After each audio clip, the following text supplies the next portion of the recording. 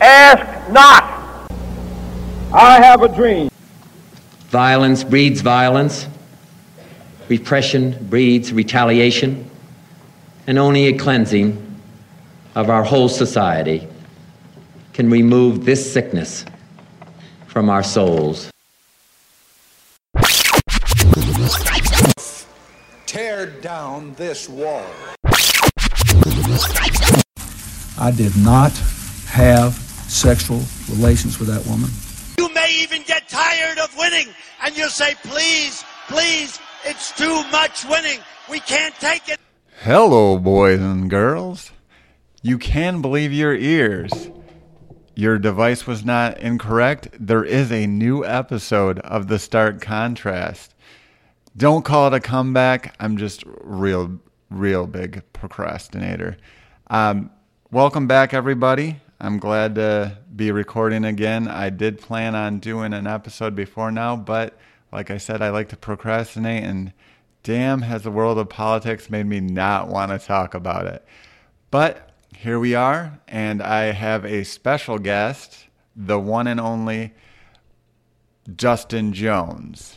What up? Now, I'd like to say that was a really solid intro by myself. I'm really glad I introduced myself to your audience that way. What's up, everybody? Nice to see you. There you go. Now, as everybody that listens to my podcast knows, the tens and tens of fans that I have out there, I have a voice that was made for print media. But today my guest has a voice on loan from God, the true golden microphone, Dustin Jones.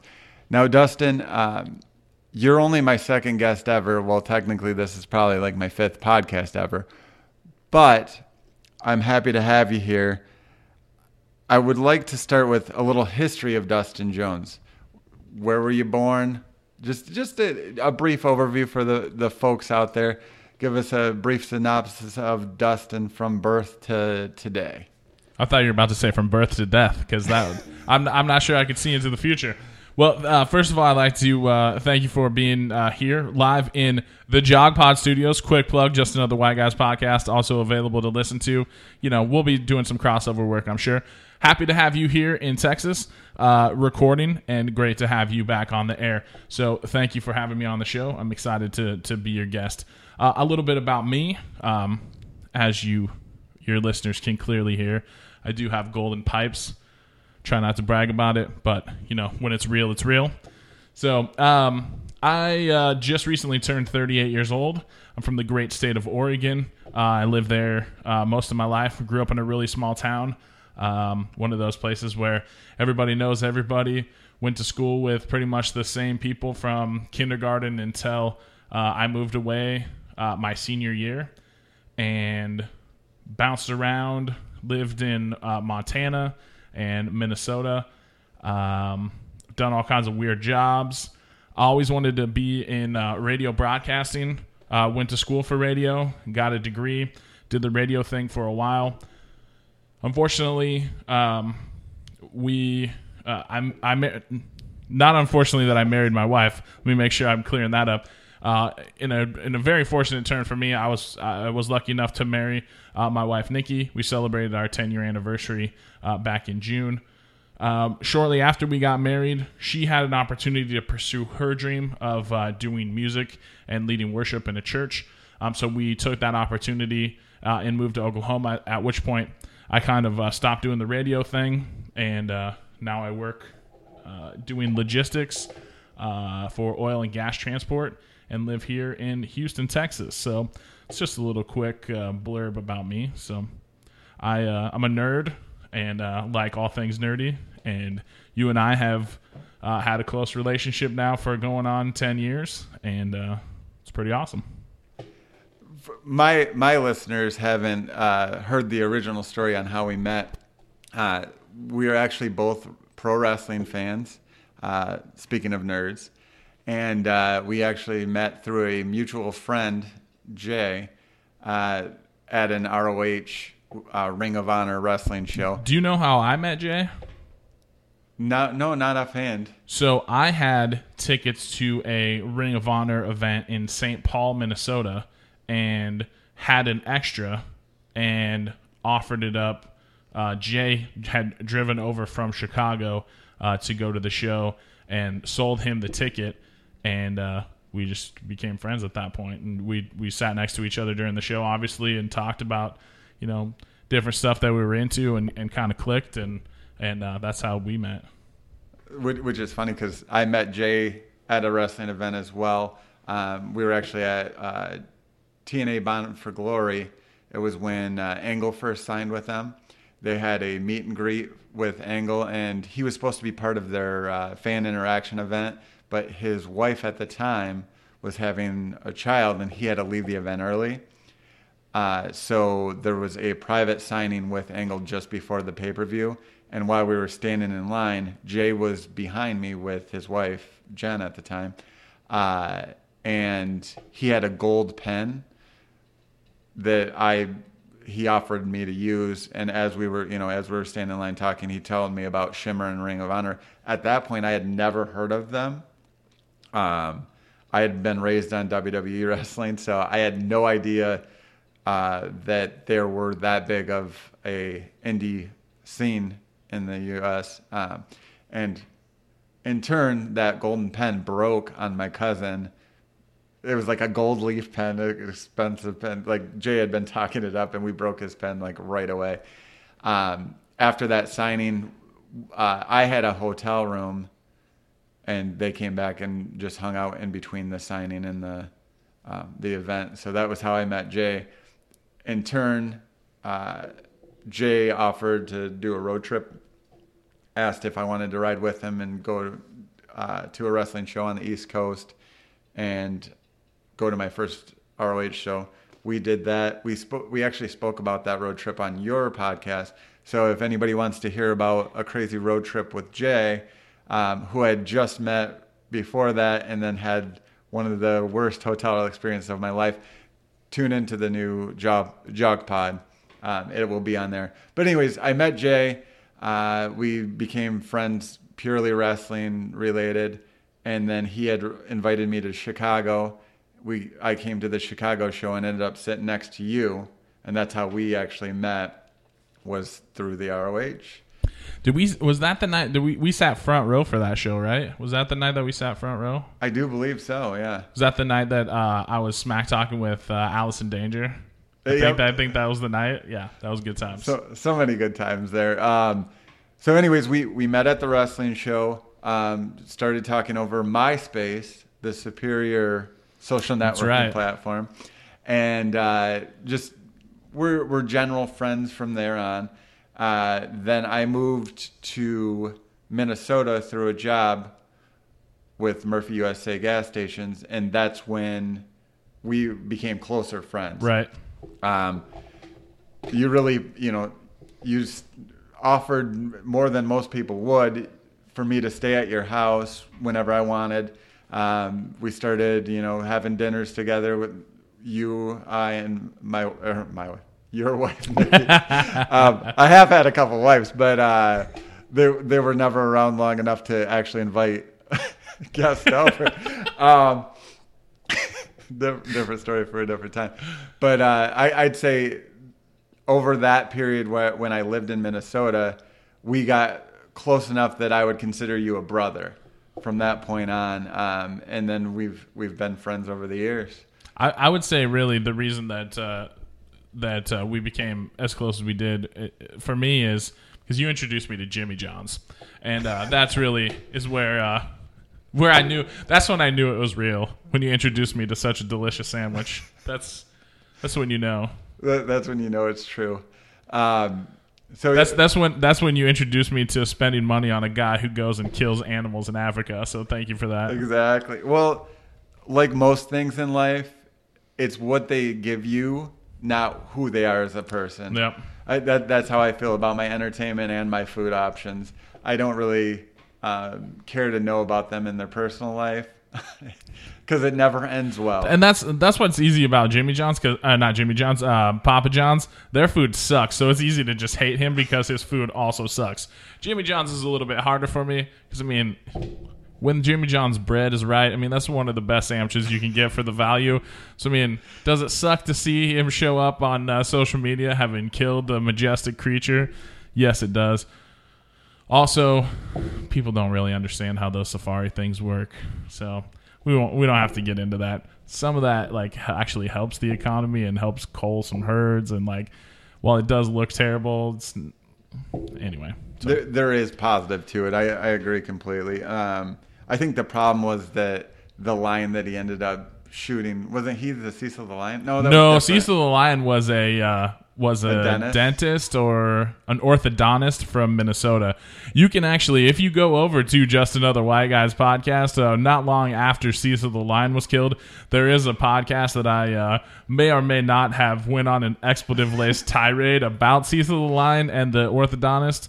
So you can check that out. Cheap plug for my podcast. That's from a couple years ago, right after it happened. But yeah, we got deep into that one. Now, to transition, one of the things that we've shared over the years are different trips. We've gone on some pretty epic road trips, and not all of them have been wrestling centric. Nope. Though that has played a key role in some. You were we've taken several Vegas trips. One of which was my second marriage. Yep. I paid. It took me longer to pay off that trip than your marriage lasted. The trip almost lasted longer than the marriage. Which, in retrospect, marriage and Rod don't tend to work out, but Vegas trips and Rod do work out. So let's talk about our last Vegas trip. We took a trip recently, back in April. Went to Vegas. No, it was March. March? Yeah, it was March because it was the first weekend of March Madness and St. Patrick's Day weekend. Gotcha. So typically I am a limit of 2 to 3 days in Vegas kind of guy. You had planned a trip that was a little over a week long. And while I was originally going to only go for a part of the trip, I decided, you know what, let's make this happen. We both went for 8 days, was it? No, it was just a week. Was it a week? Yeah, we left. We got in on Tuesday and left on Tuesday. It felt like a really long time. It felt like 3 weeks. It was. So initially, when I planned to go for that long, I had planned it that long because I had planned to be by myself. Because I was going to spend the first few days. At that point, I had gotten back into playing poker, and I had planned to go and hang out in some poker rooms and actually sit and log some hours of really playing poker. And then the best man from my wedding, Scott, and yourself were both like, oh, well, we're going to just go for the week too, which is totally fine. It just kind of flipped how the trip was going to work.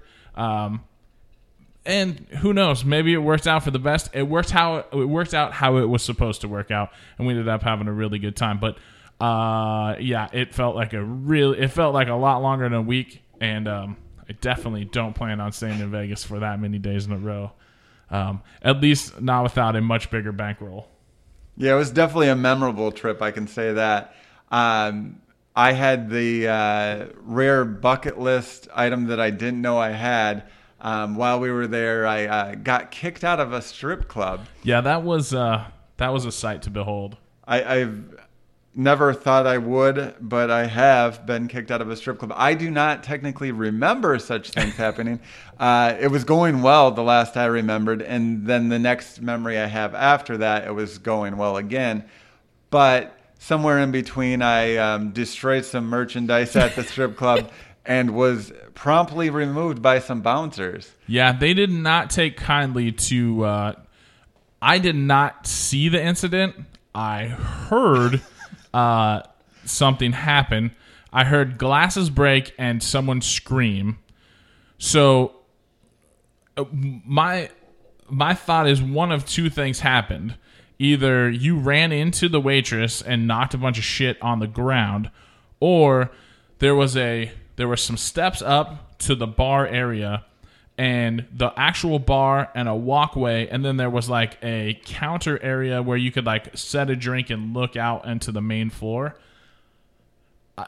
that there may have been some sort of glassware on there and you drug your hand across it and knocked it off, or not really sure. None of us were really of the proper mindset, sober, to really discern what had happened, other than we all know that it went really bad. Fortunately, I have a really good strip club disposition, and I'm able to generally talk bouncers down out of, making things worse than they could be. And I think it ended up working out okay in the end, but that was one for the record books. One of my finest moments. It was one of your finest moments. It was one of my finest moments booking the trip over there with like 7 dudes over to they promoted it as a much bigger thing than it was when we got there. They were like, yeah, come and watch the basketball games on all the big screens and, eat food and, there's drinks. It made it seem like there was going to be like a big room where we could like actually hear the games and stuff like that. And I think back where the food was, you could have done that, but you still couldn't really hear anything.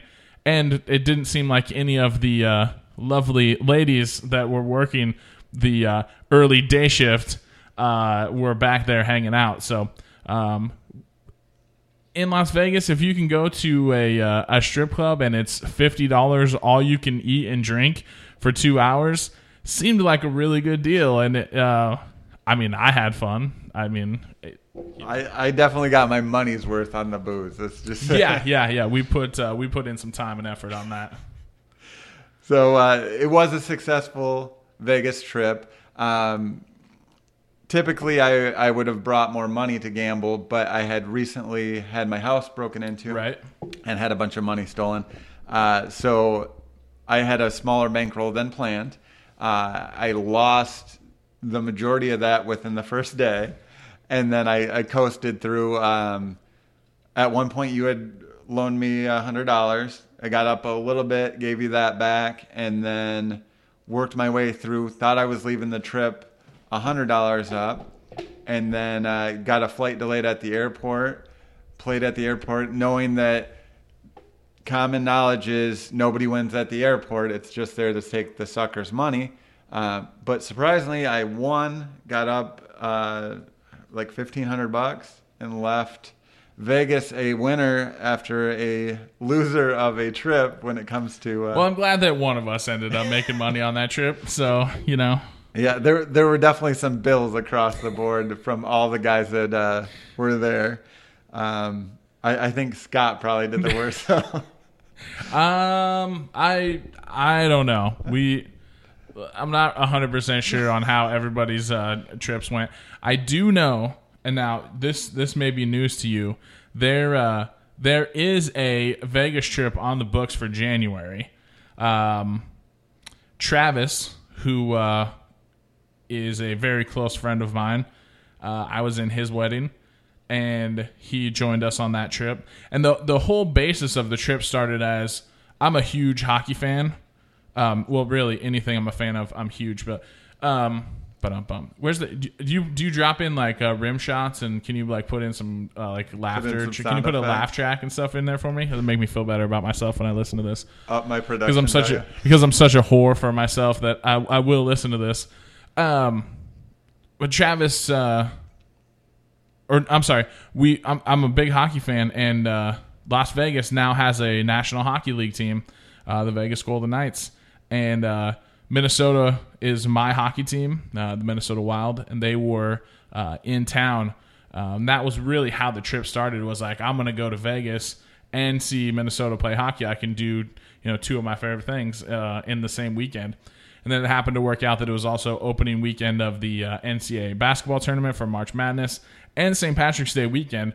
So while it was a lot of fun, it was also one of the most expensive weekends you can choose to go to Las Vegas because of so many people coming to town for those events. But it was a good time and crazy. But there is a trip on the books for January. Travis already has his hotel and flights booked because he's been welcomed back with open arms at the hotel that they were staying at what was the name of that place? The Wingate, right? No. Yeah, Wingate.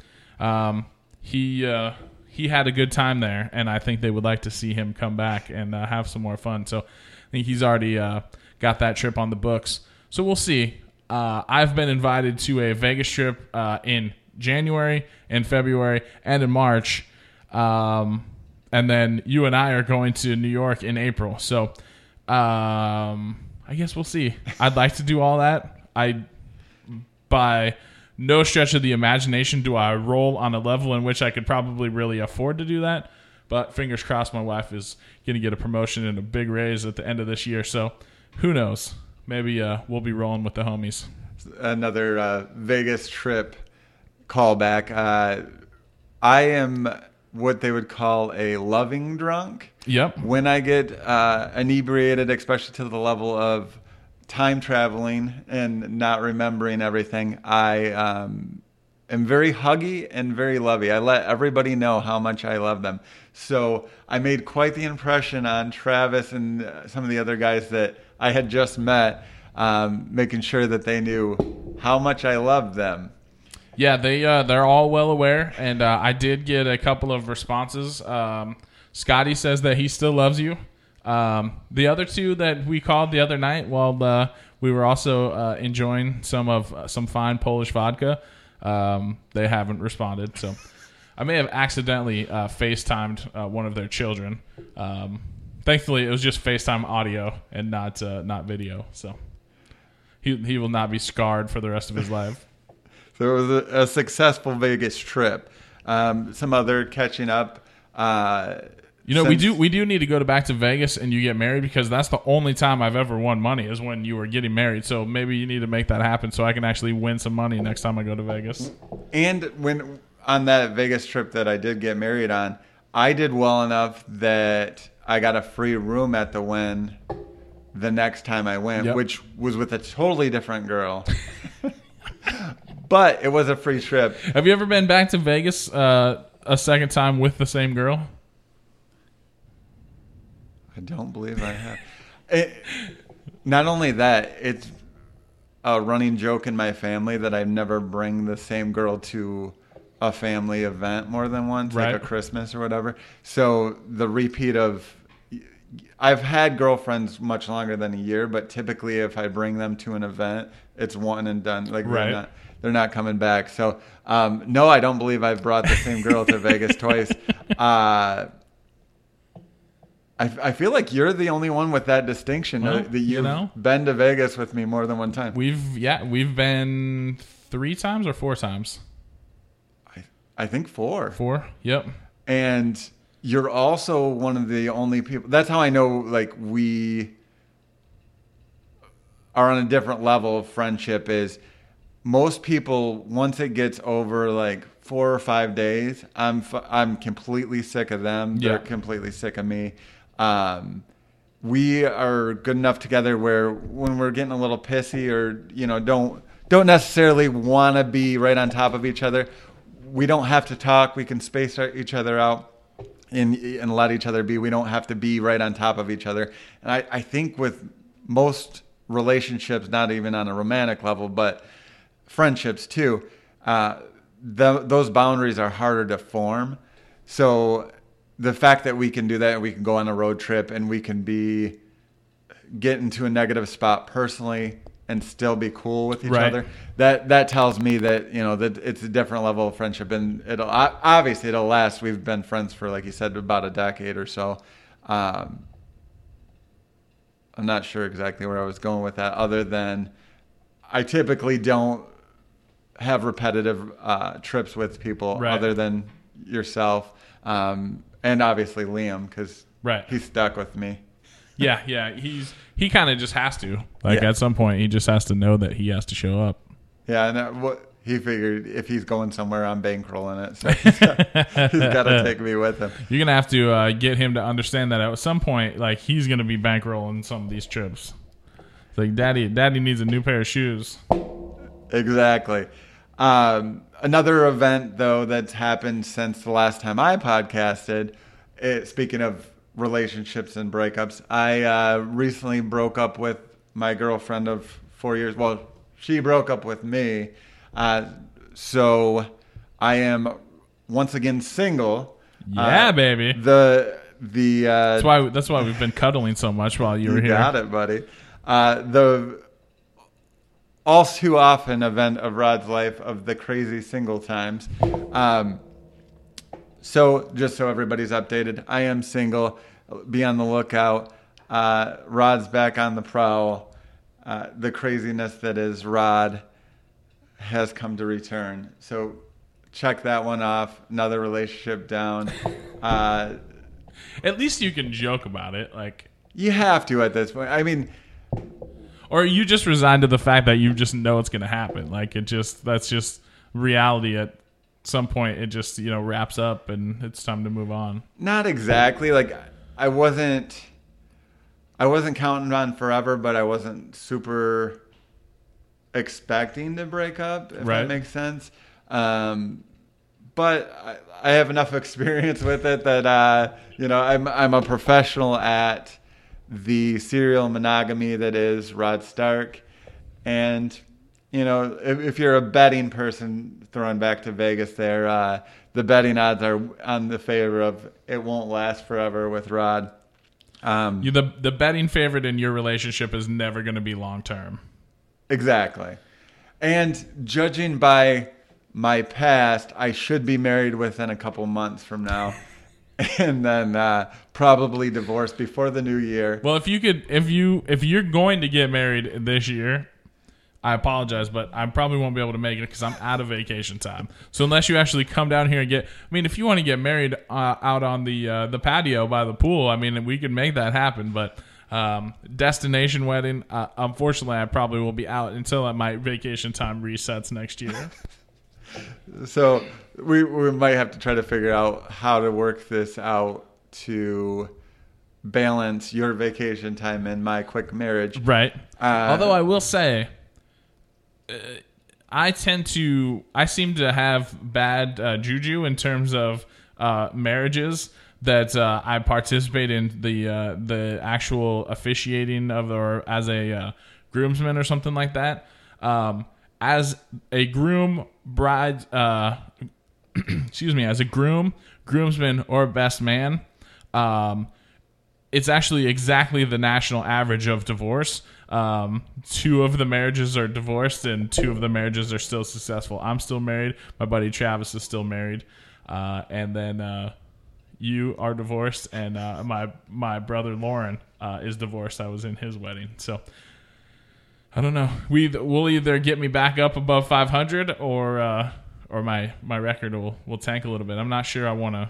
I mean, 500 gets me in the Hall of Fame. So there you go. I have a perfect record, including both the ones that I was personally in and the ones I've been a groomsman in. Nobody is still together, so maybe that should be a sign for Starks don't do well with weddings. For all those that Starks either in real life or on HBO shows or they don't do well. And Tony Stark hasn't gotten married yet, so I guess we'll see what happens. We'll see how that works out. Going from the way the Infinity War ended, I don't know that it's going to end well for Tony in general. So maybe the wedding thing won't work out. I don't know.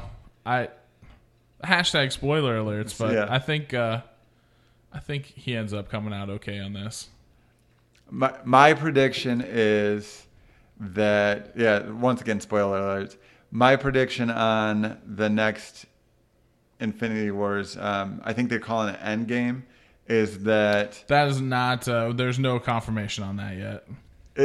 It will be a end for Tony Stark. I think he's going to sacrifice himself to save Spider-Man is what's going to happen. Though it'll be the end of Iron Man as well as the end of Captain America if my predictions hold true. There better be some real deaths in this next movie. Well, I mean, we had real deaths in Infinity War. Loki died. Pretty much every Asgardian died. The Gatekeeper, Idris Elba, died. Vision died. So I mean, we had people Gamora died. So we had real deaths. It'll be interesting to see. I have a couple of theories on some things about, you know, the dusted people, and like I don't actually think those people are dead. I think they're in an alternate dimension. So we'll see. Yeah. That'll be determined at a later date, but I want one of those big guns to go down at least. Well, if Batista keeps talking, they may just whack him in the thing and not bring him back. They're like, yeah, everyone else is fine, but yeah, Drax is not back. He didn't make it. He, they couldn't put him back together. That's actually a good transition, because I wanted to ask you about that topic. How do you feel about situations like that happen with Jim Gunn? Just in case some of you guys didn't know, James Gunn, the writer and director of Guardians of the Galaxy, had some old tweets that were unearthed that he made jokes about pedophilia and about rape. I've read the tweets myself. Not the best jokes, but you could definitely tell they were in the vein of jokes. And then in turn, Disney fired him and wiped him from Guardians 3. He was already most of the way done with the script. They decided they weren't even going to use his script. And what's your thoughts on that? When a situation like that where it's an old tweet? So I struggle with this one, because this is one of those situations where my appreciation and my liking of someone interferes with, well, this has happened to people that I don't like, and I'm okay with it. So if it happens to people that I like, I still should take it with, you know, they did what they did. So there's the tough part about it for me is it's social media. He didn't, if you go and read things, he wasn't attacking people and saying, you know, this person, is the N-word, or, you know, this person looks like a monkey, or, you know, I think this person is a rapist, or that sort of thing. He was making jokes that were certainly distasteful, but also 6-7 years ago, we didn't really care as much about that sort of thing. The society had not changed to the point where we are now, where everything is skewed as that now is offensive. I think one of the things that's happened with Twitter is people have said things that clearly were mean-spirited and meant as reality, and then went, oh, but I was just joking. And that, when you've heard that so many times, when someone actually was doing jokes that someone dug up and said, oh, here, look what this person said, it's tough because you've heard so many times, oh, that was a joke, that was a joke. So that no longer feels like a real defense. At the same time, we are definitely in a gotcha culture and a whataboutism, where everyone on the right that agreed with things that, like a Roseanne had said on Twitter, which were clearly not jokes and clearly hateful and clearly put through in a way of not fun and not in a joking way. In my opinion, she has said that she was joking. Okay, that's fine. I did not read into what she was writing as jokes. And Roseanne is a comedian who I've heard say some funny things. Comparing someone to a monkey with like a visual evidence, I don't buy that. So it's people on the right will be, okay, well, you guys got her fired. What about this person? So we're very much in a whataboutism culture. John Oliver, a few months ago on his show Last Week Tonight, had a really good piece about whataboutism and how it's really just inundated our culture about, you know, this person did something, well, we're going to go find someone that did something, we're going to bury them. It's the same with a lot of athletes have had stuff that's dug up that they've tweeted. You know, some stuff that they tweeted when they were 15, 16, 17 years old. It's tough to figure out where you draw the line on that sort of stuff. If you said something racist when you're 17, does that make you a racist now? I know when I was 15 and 16 years old, I said things that I'm not proud of, but I also didn't have social media. It was stuff that we said with our friends. You know, we used gay slurs and we used racial slurs, and, you know, for me, it was, I've never used the N-word in a place of hate. This is so cliche, I had a black friend. Like, I'm from a really small town. The fact that there was a black kid that lived in my small town is unusual. And I palled around with him, and, like, he referred to me as the N-word, and I referred to him as the N-word. Like, it was... And it's the thing about it's the ER versus the A on the end and the connotation. You know, George Carlin talks about words in and of themselves are not hateful. It's the way in which you use them. It's context and connotation. So I can't ever, if someone ever says to me, have you ever used the N-word?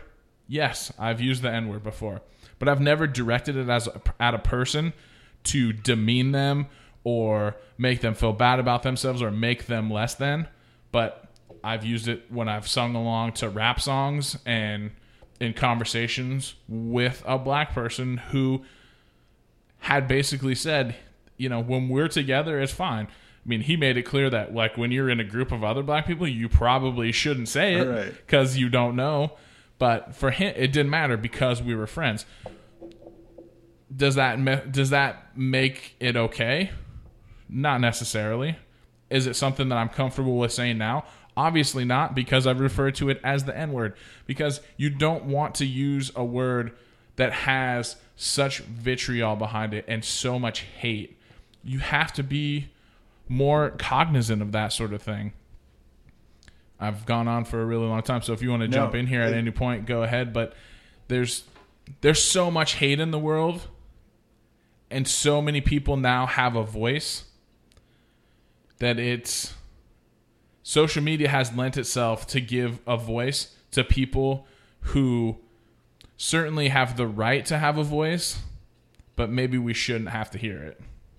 Exactly. Well, I let you keep going because it was exactly along the lines of where I was hoping we would go. I too, you know, back in the day, joked a lot with the N-word, and I've also never used it. I can honestly say I've never used it out of hate at all. It was more comedy, copying some of the jokes off the Howard Stern show. Also rap songs. It just was part of it. You know, you were into the singing of it. But I see where it's gone now and the fact that it needs to be avoided. And I worry about, like, with Liam. Liam likes rap music, and I've never heard him use the N-word, but I know how easy it was when I was a kid you're just singing along to the song, where nowadays you'll see clips where somebody got pulled up on stage at a rap concert and was singing along to the rap and then gets called out and everybody doxes her on social media and shows where she lives, and, you know, it's the end of her life because she used the N-word and she was white, where I don't see that as that was being any kind of a racist at all. On the other hand, like you said, you had mentioned, I do understand that, you know, that word for a lot of people has a lot of negative connotation, and it's not my place or my game to argue for or against the word. That I defer to people of color that have to actually deal with it used as a negative connotation, and not only as hatred towards them, but that there could be harm that's coming to them from the person that's yelling at them using those words. It has been used in the past and continues to be used. It's been used, currently again to demean them and to point out that they're a lesser person. Obviously, I don't believe that, but those hateful groups do. And I think that out of anything in the last couple of years, that's been the craziest thing, is that I was naive to the fact that, yeah, some older people might have racist tendencies that, it's grandpa racism, where it's not hurting anybody, but they think differently of different cultures. But that's an old person, and whatever, they're going to, be gone eventually, and it is what it is, to where now it's come out that there's people our age and even younger that are legit racist. And I didn't see that for a long time, including when I left and went to college and stuff. I remember my freshman year, they had a writing competition where it was on Martin Luther King Day, where you wrote about the continued culture of race and how we've come as a society. And I remember writing about how my generation was going to be the end of racism, that it was a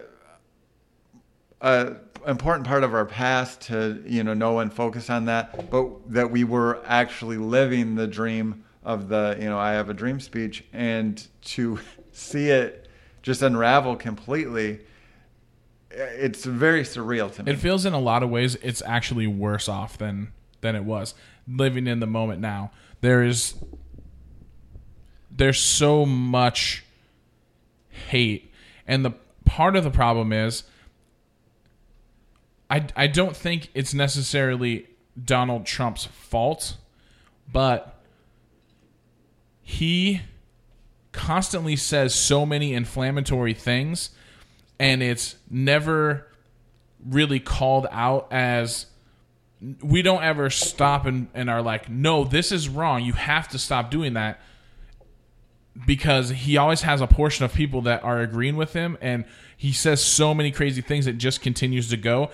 People now feel, there are a percentage of people that are comfortable with, hey, the leader of our country says really hateful and terrible things, so I'm now comfortable enough to go ahead and say the things that I maybe wouldn't have said before, and the things that you say in the shadows and amongst your like-minded individuals. Now you're willing to go out on social media and say these things. So many people say them behind a fake identity, which all it does is prove what a coward you are. If you're going to be hateful and a terrible person, have the balls to put your own face on it. We're at the 1-year anniversary of the Charlottesville incident. There was an alt-right protest this weekend. Like 27 people showed up to protest.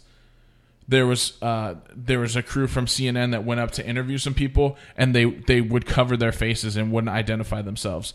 That just proves that, one, you have no balls. If you're going to be a racist and you're going to say hateful things, have the fortitude to put your name on it. I can hate what you say and at least respect that you stood up to say, because that is the definition of free culture and free speech. You have the right to say what you want to say. It doesn't say anything about there's no rights or repercussions and that you get to just get off scot-free. You're not Michael Scott in The Office where you get to declare bankruptcy by just saying it out loud. I declare bankruptcy. That's not how that shit works. If you are willing to step out and say something hateful, but you're unwilling to put your face or your name to it and handle those consequences, then you're a chicken shit. Agreed. Now, what's your overall political outlook? Have you always voted for the same party, or do you vary your vote? I would say that for the longest time I would classify myself as an independent. But definitely over the last 10 years, I'm a Democrat. I'm far more liberal than I would have imagined I would be. But I've always been. I used to refer to myself as a social liberal and a fiscal conservative. Like, I think. But my ideals now are so much more liberal than they would have been maybe even 10 or 15 years ago. because there's not a real center anymore. At least no one talks about the center. We either talk about the far wings of both sides, because polarizing the issue is what draws clicks and what draws attention. I would say that I'm more of a centrist. I would vote for a Republican if I felt a Republican spoke to my ideals and to, if I thought that what that person stood for was closer in line to what I believed. But I mean, I haven't heard one yet. John McCain used to be close, but once John McCain ran for the presidency and really went far to the right, at the end of the day, you have, in order to win, especially a big general election, you have to be able to energize the base of voters for the party that you run for. And John McCain had to galvanize the religious right and the far right wing to try to get, out in front of what was really a paradigm shifting election. But I would say I'm definitely a liberal Democrat. If there was one issue that you could decide completely and just cut and dry for a political process, what one issue would you like to say, okay, this is what it is and this is how it is, end of story, and take that off the table? Is there something that stands out that you're like, I wish this was just settled? I mean, I wish I could fix about 10 or 15 of them. The first one for me would be healthcare. There's no reason a country like ours with as much money and as much technology should not have universal healthcare for every single person that lives in this country. It's absolutely ridiculous. It's bullshit to say that we couldn't afford it. Yes, we could. And you can say whatever you want. I don't believe that we couldn't make it work. If you believe socialized medicine is evil, I beg you to go and look at how countless other countries make theirs work. Sure, if you need to go into a doctor in Canada, does it take a little bit longer sometimes? Yes, for things that are not emergent. For things that, I stubbed my toe, I don't need to immediately go into the doctor. Will it take a little bit longer? Yes.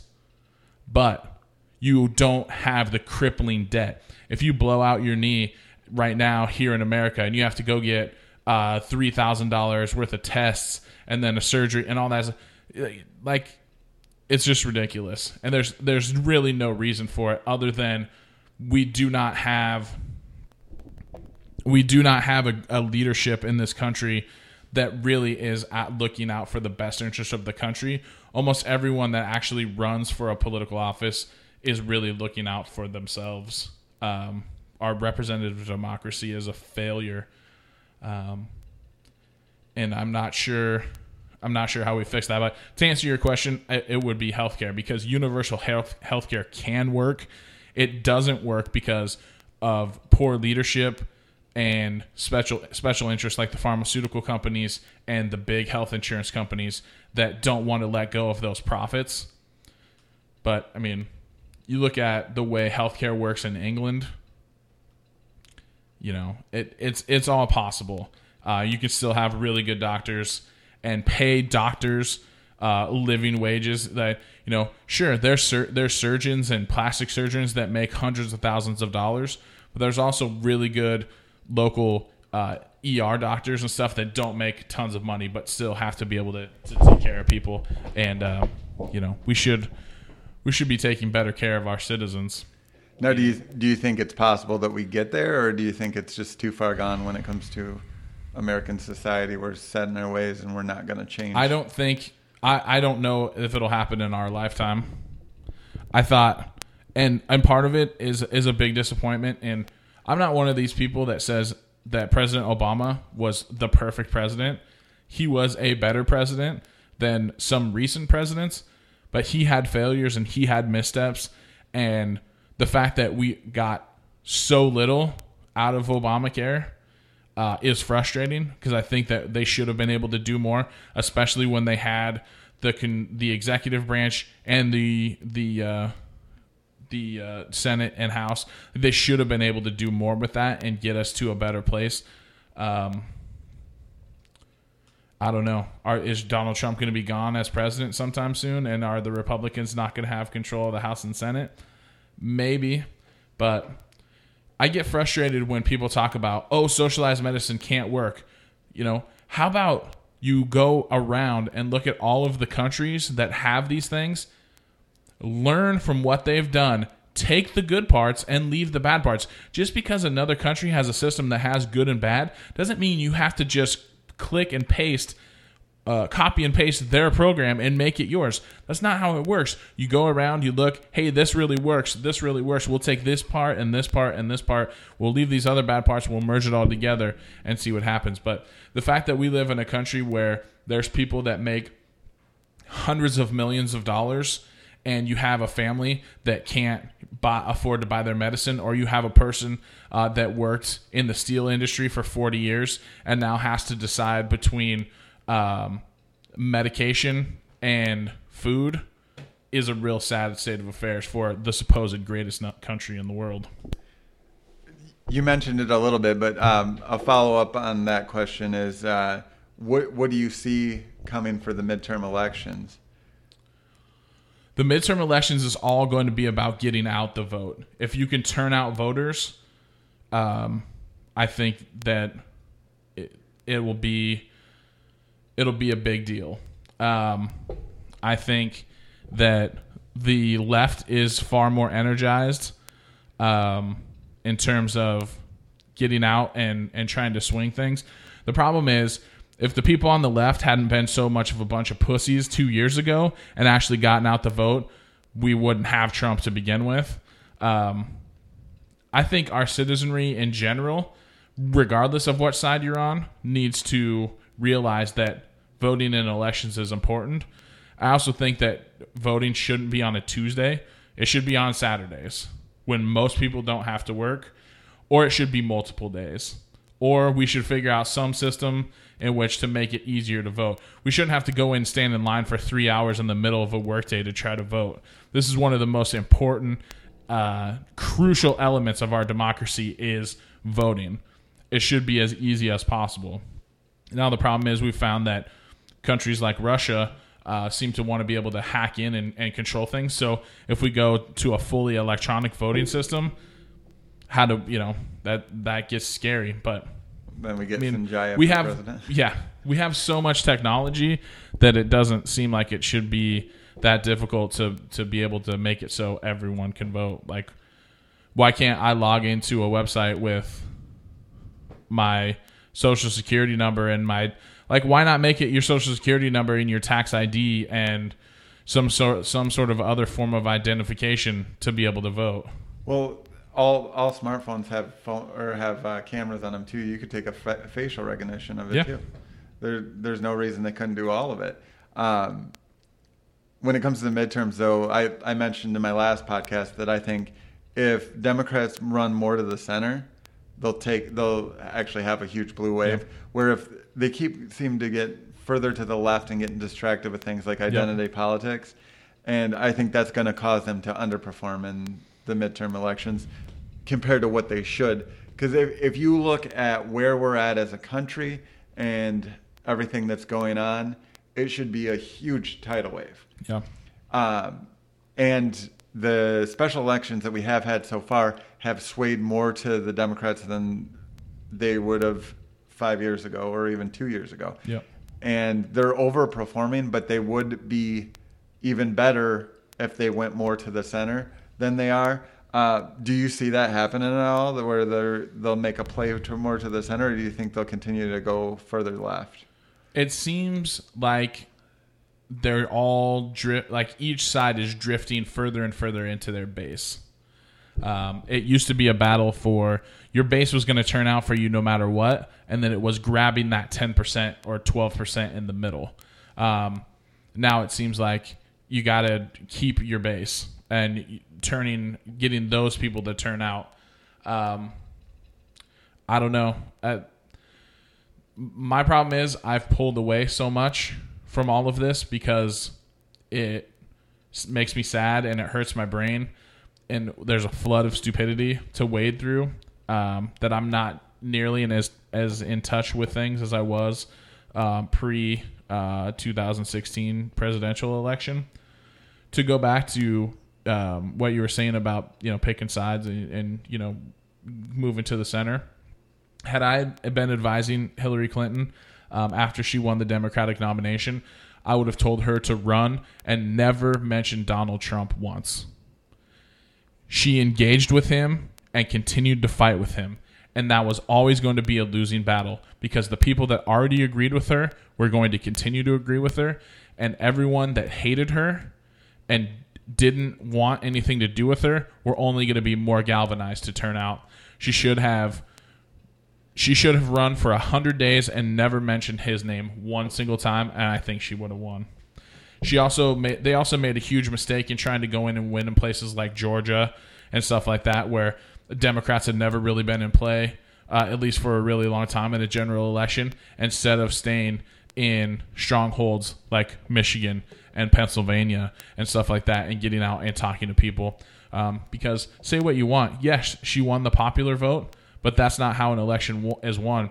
And whether or not numbers were skewed by Russia or whatever the case may be, Trump went in to small districts and turned out enough of those people to swing the electoral colleges in those states to win. Whether or not you like that, if you drill down into some of those numbers, it was a smart strategy.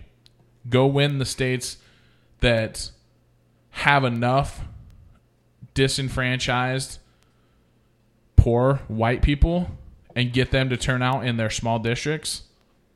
And obviously, you can turn an election. Right. Well, I think part of the issue, too, was they were preaching that everything was so great. Where I know where I live in West Michigan, it's not terrible, but it doesn't feel like we're in a boom. Yeah. And it definitely didn't before the election.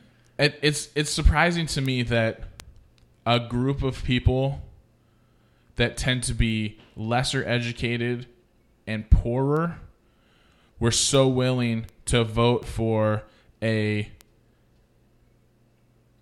flim-flam businessman from New York who has never shown any indication that he actually cares about people like that.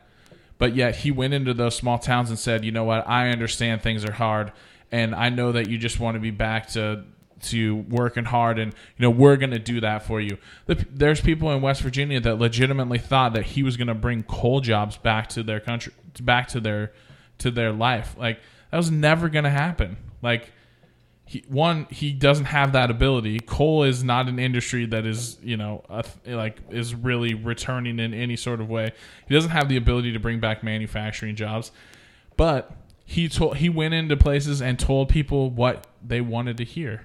Right. And as much as people bought into President Obama's message of hope, Trump brought in a different kind of message of, hey, we're going to get you guys back on your feet, and Democrats don't care about you. And the reason that worked, though, was because while they were still feeling pain, they were being told that there was no pain there, and that they shouldn't care that coal jobs were leaving because we were going in a better direction. Well, right. When you're getting left behind, even if it's a better direction as a whole, you're not going to feel that. And when somebody doesn't acknowledge your pain, then you're not going to trust them. And even if somebody's selling you a bill of goods, but they're at the same time acknowledging the truth of your pain and saying, hey, I know it doesn't feel like it should be, and it's not like it should be. Remember the good times. We're going to make it back like it was before. And there's a nostalgia factor, too. Even if you look at basic terms of life, it nowadays is better than back, 20, 30 years ago. But when somebody looks back, they're going to remember more the good than the bad and have that nostalgia. I know I do when it comes to entertainment and other factors of life, that's what really sold them, was the look back nostalgia feel, where at the same time they're getting that, they're saying he's acknowledging our pain. He's pointing to a time that they do remember that was good, that the auto industry was good in Michigan, that, you know, when you had a job, you knew you had a retirement, and you knew that you had the basics covered.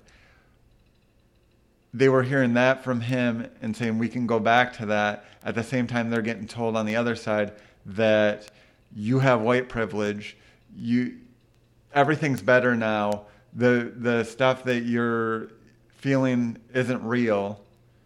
They're gonna believe whatever the other guy says. Yeah. So well, no, they're gonna believe what they want to believe and what makes them feel better, exactly. Regardless of whether or not it's true, whether or not it's reality. They're gonna believe this is what this guy. I'm gonna choose to believe this, even if it's not possible. Exactly. Well, and I think that's going to cause it, the way we are right now and the way everything's going right now. If things don't change, we'll have Trump again in 2020. That's not something I'm excited about. Just the way I see it. Trump's not making it to 2020. He will not be able to run for president in 2020. You heard it here from Dustin Jones. Of course, if you go back and listen to a podcast I did over a year ago, I was sure that he would have been impeached by now. But if Democrats take back Congress, shit's going to get crazy. Yeah, if they run it right and get a blue wave and don't go too far left and if they get the vote out to get that changed, then that changes the game. But if he's there to run in 2020, I think he wins. Because not only is he the incumbent. Yeah. I mean, it depends on who they can find to run against him, which is the thing, which is a frustrating part to me about as a Democrat. Like, who is the next big Democrat to run? There's the Kennedy dude from Massachusetts. Do we need Jesus Christ? We've had the Clinton, and now we're gonna go back to the Kennedys. Like, can we maybe not like? Could we maybe try some new people? It's hard to say where they're gonna go, and that's the problem when it comes to facing an incumbent with their current strategy of the identity politics thing. They want to, if anything, they're gonna try to fit a mold instead of finding the right person for the job. Well, and because I've continued to search for who I think could be that next person, because I knew 4 years before Barack Obama was a senator that he was going to be the president of the United States. I sat and had a conversation with my dad. I said, this guy will be the president within the next 10 years. Like it will happen. Like he had the ability to stand up and move people. And that's one of the things that I miss about politics. I miss having someone that could stand up and give. And this is why I love The West Wing so much, is having someone stand up and make me feel something other than hating them.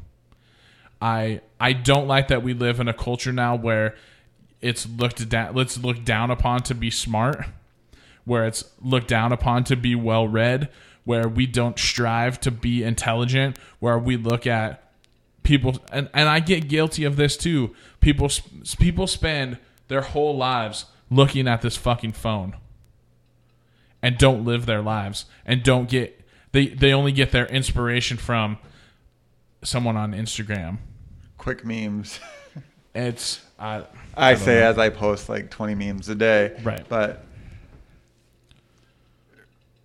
going with the current society and stuff, my last podcast I did some predictions after the State of the Union, and I want your thoughts on them. The first one was, I was sure a DACA deal would be done soon after the State of the Union. I was confident that even though there's the divisive nature of the left and right, that Trump was offering too much when it came to the DACA deal for the Democrats to turn down. In turn, no deal was done, and instead we started putting migrant children, illegal immigrant children, migrant children, into cages. So they doubled down, and instead of making a deal, we have Bond villainry level choices being made. Your thoughts on that? Did you think the DACA deal was done, or were you smart enough to realize? I mean, I'll be perfectly honest. I've checked out on a lot of stuff. Like I have like cursory knowledge of things. It got to the point I was just spending too much time looking into things, and it was unhealthy for me. At this point, I'm surprised when anything gets done, other than the shitty stuff that he's doing by executive order, where he's lifting EPA requirements and allowing big businesses to pollute and rape and pillage, and basically just we're getting Bond villainry because we have a dipshit who doesn't actually care about things and is easily swayed by other people. 5 minutes into one conversation, he's fully on board with you, and 10 minutes later he talks to someone else and completely switches his mind because he doesn't really know what the fuck he's doing. Gotcha. So I'm not surprised by anything. Another prediction I made was that we're going to have some massive science breakthroughs in 2018. I don't think we've had much yet, but I still am open to that. Is there anything that you think might happen this year, science-wise, that you've heard? I would love if a larger percentage of our population actually believed in science, and when scientists told them something, weren't immediately dismissive of it. I love nothing more than someone who spends 4 hours a day tweeting about flat Earth stuff, then goes and tells me how a scientist doesn't know what they're talking about. If we could get a breakthrough in getting rid of those people, that would be awesome. I'm very cynical about scientific breakthroughs because I feel like if someone breaks through on something that they won't put it out into the world to actually fix things, they'll keep it and then try to make money off of it, which, I guess that's the world we live in. But if you found the cure to cancer and you didn't just immediately give it out into the world for free, I think you would be pretty much the biggest piece of shit on the planet. Good response. The one thing they have developed this year is real-life, realistic sex dolls. So if there's going to be a science breakthrough, we know it's going to be something sexually related because we are a sick culture. The only way I'll ever buy a real sex doll is if the real sex doll, after having sex with me, also makes me a sandwich. You hear that, scientists? Get on it. Another one of my predictions was there's going to be a scandal that involves the new age video and audio editing software. Have you seen this software? Yeah, that's coming. Some shit's going to happen with that. Out of anything, that's probably the scariest thing to me, is that they're already to the point where you can just, after the fact, type and edit what the person says, and then the computer will format it so it blends pretty seamlessly when it comes to audio. And as well, they're getting to the point where you can't, especially if it's a lower definition video, you can't tell that they faked it. Right. So my prediction is we're going to have a scandal where somebody comes out and they're going to have a video of them doing something and saying something that's going to ruin the person, and then it'll come out later that it was actually a group that used this kind of software to cause it wasn't real. Right. What are your thoughts on that software? Do you see any real positive to it, or is there only a net negative? I don't see how being able to manipulate video to then change what someone says has any positive benefit. Like I don't see being able to alter something that happened and turn it into something that didn't happen is anything other than a very slippery slope to some dangerous shit. That seems like that's the sort of thing on how you like topple a country. Right, the beginning at the end. Yeah. Like we spoke of before, the fact that we're going more and more digital, we don't have paper trails of a lot of stuff. I definitely agree that it could be a slippery slope there. Another prediction I made, and one of the only ones that came true, is I predicted that the stock market would remain completely volatile and that we would continue to see massive ups and downs. That seems to be the case. On the good end of that, Apple stock hit over $1 billion total net worth. A trillion. Yeah, a trillion, not $1 billion. Sorry, $1 trillion net worth. So, our problems might be solved when Apple just buys the whole country. And it won't, because they won't know. We won't know how to charge our batteries, and they'll keep changing shit on us. And we'll, Apple buying our country would be the worst thing to happen. Have Apple and Amazon merge and then just own everything. Jesus Lord, the overlords. Enough with politics and the negative nature of it. Let's transition a little bit. We've mentioned a couple times you have a podcast. What made you decide to start podcasting? Well, I've been considering doing a podcast since 2005. I was in on podcasts back when there was 6 podcasts.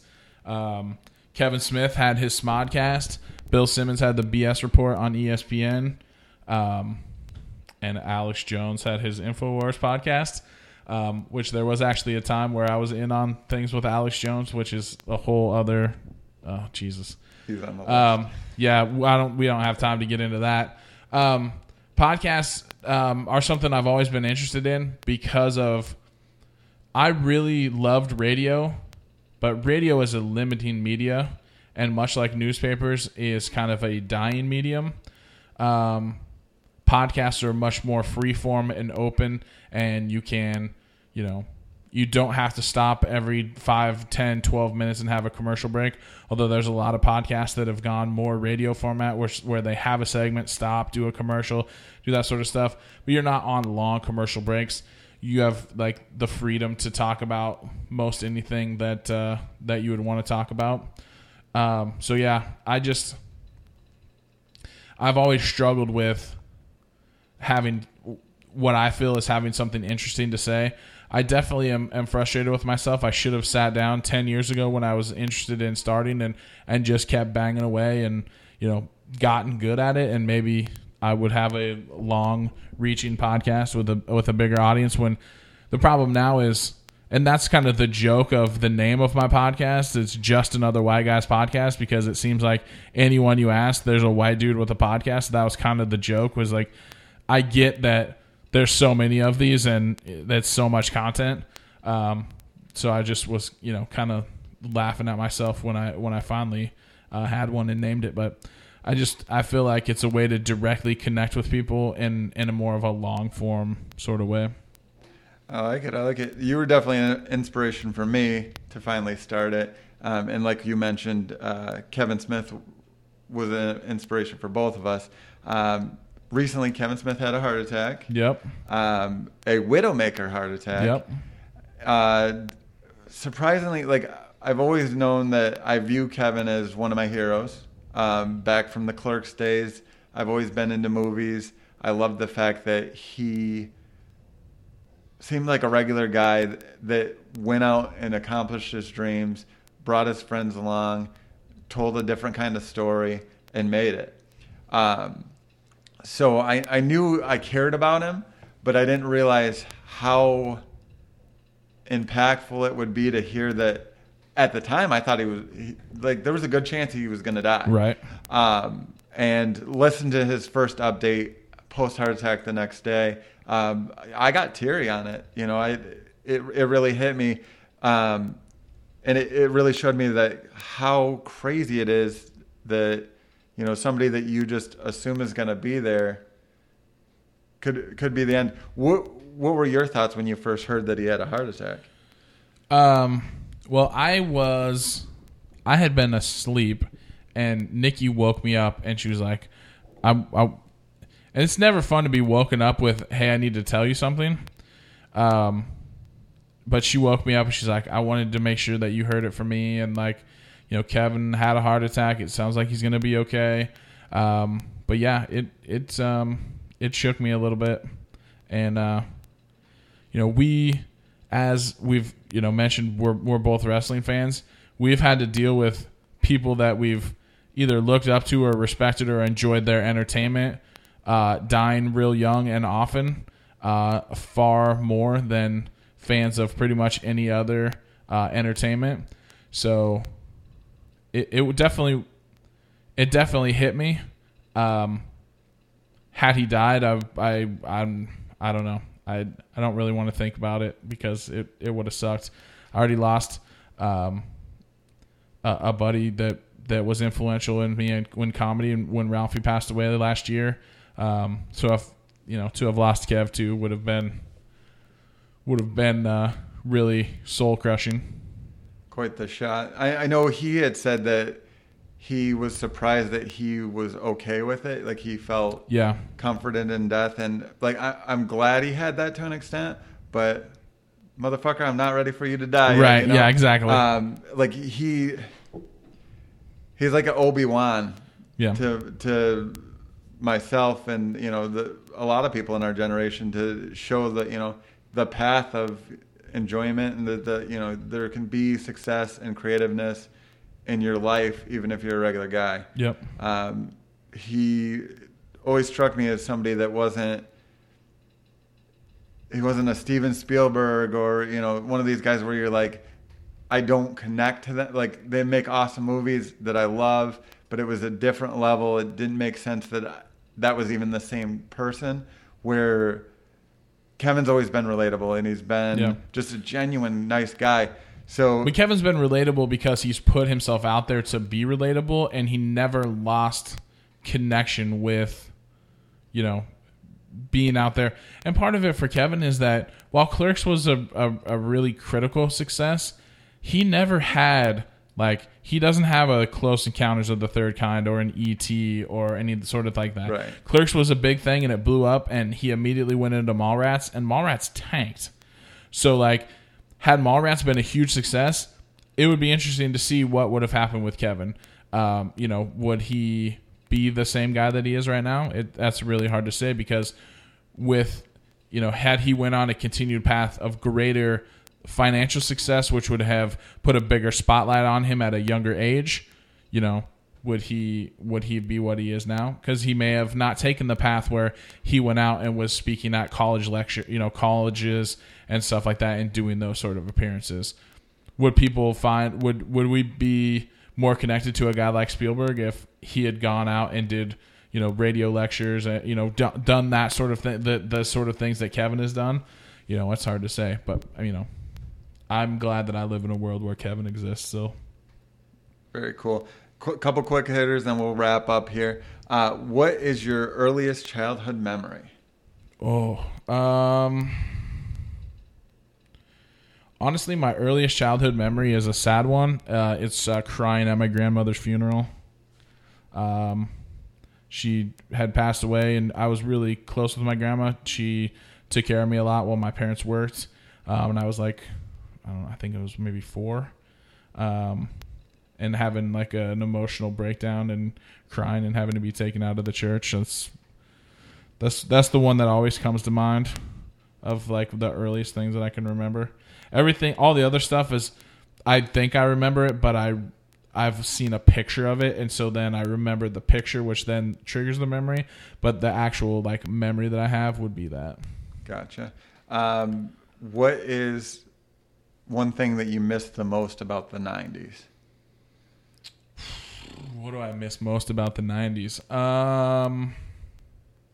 I kind of miss going to the video store. I liked going to the new release section. I liked finding a video store that had a pro wrestling VHS section and picking through and seeing if I could find something that I'd never seen before. So, yeah, maybe, yeah. I also kind of miss caring about baseball the way I used to in the 90s, which is... I can relate to that. I remember, I feel like it was early 90s, they had their first player strike, at least when I was around. And that's when I stopped caring about baseball, because I was like, oh, it's about money. Yep. Before that, it was just, at least in my mind, it was the love of the game.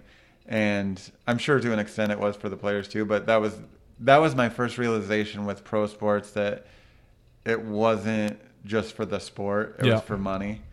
And that turned me off from baseball. Before that, I was like, all the time. I would watch it anytime I could. I would always be talking about it. I collected baseball cards. I still collected after that point, but not to the same extent. Yep. And final question. What is like the number one bucket list item for Dustin Jones? My number one bucket list item is seeing a very small venue Foo Fighters show and meeting Dave Grohl. Preferably me and like 20 people in a venue where the Foo Fighters just play like for 3 hours. That would be my ultimate bucket list. Like meeting Dave Grohl is right up at the top. Like even if that could happen, but like I want to see them play like a really intimate show where that would be my ultimate bucket list. Okay, I know that I said the last question, but one sub question to that: who is the most influential person to you that you've ever met in person, like after they were influenced on you?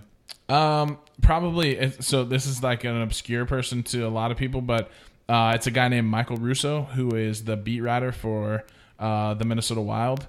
At the time, he worked for the Star Tribune, and his influence on me was that he had such a love for hockey that it made me appreciate the game so much more, that it got me into loving hockey and being super passionate about it and caring about it. And Michael is very dedicated to hockey and to bringing to the forefront stories about the Minnesota Wild and stuff like that. So I would say that of the people that I've met, he would be a big influence. And was that first meeting a positive?